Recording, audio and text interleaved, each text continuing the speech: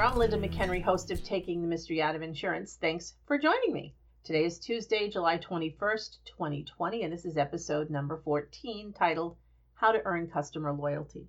If you'd like more information about who I am, what I do, my books, YouTube channels, and podcasts, visit my website at lindamchenry.com.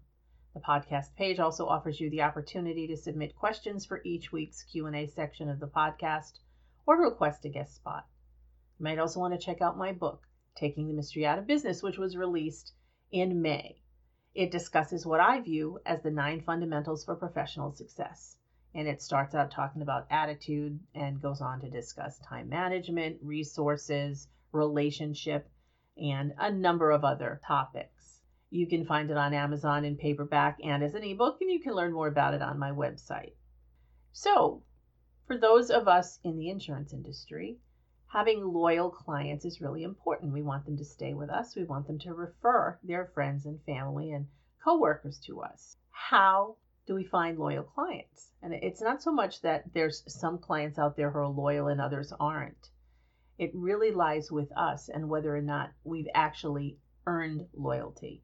Loyalty isn't something that we're automatically entitled to. People aren't born as trustworthy. It's something that we have to show. We have to show that we're trustworthy. We have to prove it. We have to give evidence of it. And a lot of people don't like having to do that. But, think about yourself. Do you just automatically trust everyone? Do you automatically believe everyone?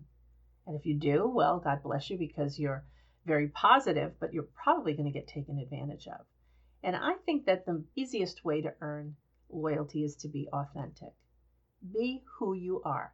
Let's face it, not everyone is going to like me. Not everyone is going to like you, no matter how hard you try. It's just impossible to do. So I believe that being the best person you can be is going to earn you the trust and loyalty of people who like who you are. I remember once I knew a fellow who was a mechanic at a Ford dealership, and the customers didn't like him, and he couldn't understand why they didn't like him. And after a while, I figured out why. He worked for the Ford dealership, and he changed oil, and he did all the things that he did. But he never owned a Ford. He believed in Chevys, and he only liked Chevys. And when he would talk to people about their cars, he would actually badmouth the Fords. Well, who's going to trust you and like you and want to do business with you if you don't like your employer and you don't like the product that you are selling or servicing? I remember when I lived in Montana, there was a new insurance agent who was struggling to acquire new clients.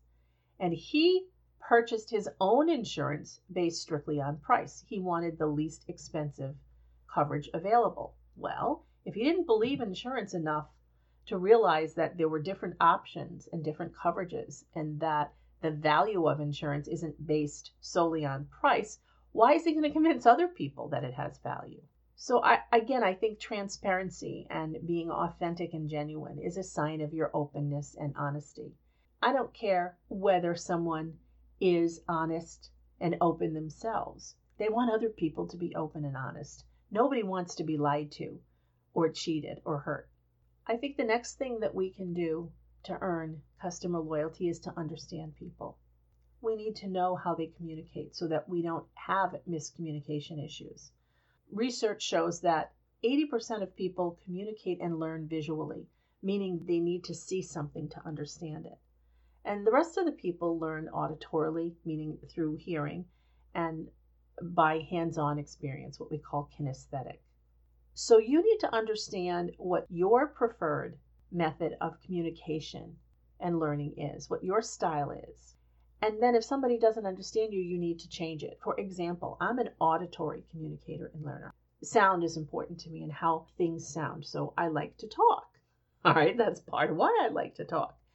But when I would have a customer who'd come into my office and they'd be trying to explain how their car accident happened and I couldn't understand it, I would give them toy cars and say, show me, because they needed to give me the visual version of it. They were not good at talking to me in a way that I would understand auditorily. But once they went to their preferred method, which was visual, I was able to pick that up.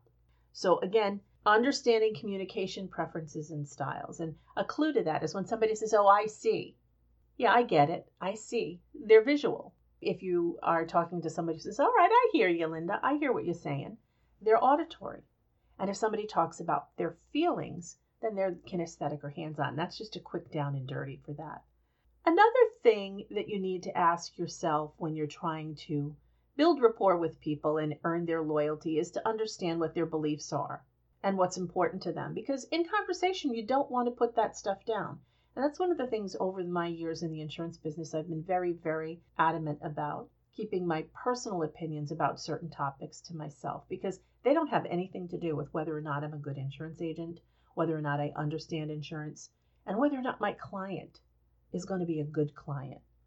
People's personal beliefs are their own, but it's important to understand what they are because it helps you understand the client, and it helps you to keep in mind the three most important things about people. People want to be important, they want to know you care, and they want to be heard. So listening is very, very important, and that's something I've struggled with my whole life. I love to talk. But when you're in a sales situation or when you're dealing with people and you want to provide customer service, you need to listen. And the only way you're going to understand what people find important is to ask them questions and then listen to their answers. And to close this segment on how to earn customer loyalty, I have two resources for you that have proved invaluable to me and many, many other people. First is a book that was written in the 1930s by Dale Carnegie, his How to Win Friends and Influence People. It's the basis of establishing good relationships. And Jeffrey Gitomer, who's known as the sales king, his website at Gitomer.com, Gitomer, he's written 15 books, the Sales Bible, Little Red Book of Selling. Really, really good stuff. He believes a lot of the things that Carnegie does, and he views them and expresses them a different way. So if you want to learn how to earn customer loyalty, read Dale Carnegie's book, How to Win Friends and Influence People. Read any of Jeffrey Gitomer's books. You might want to read my book too, because Taking the Mystery Out of Business is my personal takeaway of the things that I've learned over the years about sales and building rapport and relationship and how to be successful. That's all I have to say about earning customer loyalty. Now let's do our weekly Q&A.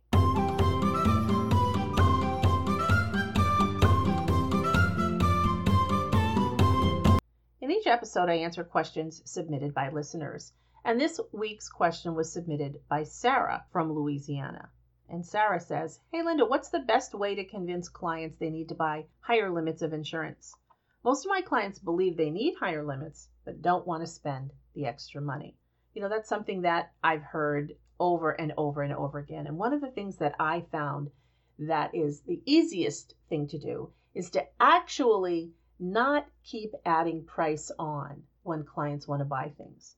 I found that when you give a client a proposal or a quote, you should propose to them or quote all the coverages that are available at the highest limits. And sure, your client's going to choke when they see the price, but then let them tell you what they find is important and then whittle away at the price. You know, it's sort of like you ask a sculptor, well, how did you come up with that marvelous sculpture? And they say, well, I whittled away everything that didn't look like what I wanted it to. It's the same thing with the insurance.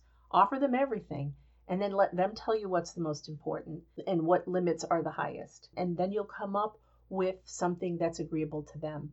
Clients would much rather see the price go down than go up. So that's it for this week. Once again, if you'd like to learn more about me and what I do, or you'd like to find all my podcasts, YouTube channels, and blog, visit my website at lindamchenry.com. My book about the 9 fundamentals for professional success, Taking the Mystery Out of Business, is also available on Amazon. Remember, clueless is a dangerous place to be. Tune in next week as we investigate more insurance mysteries together.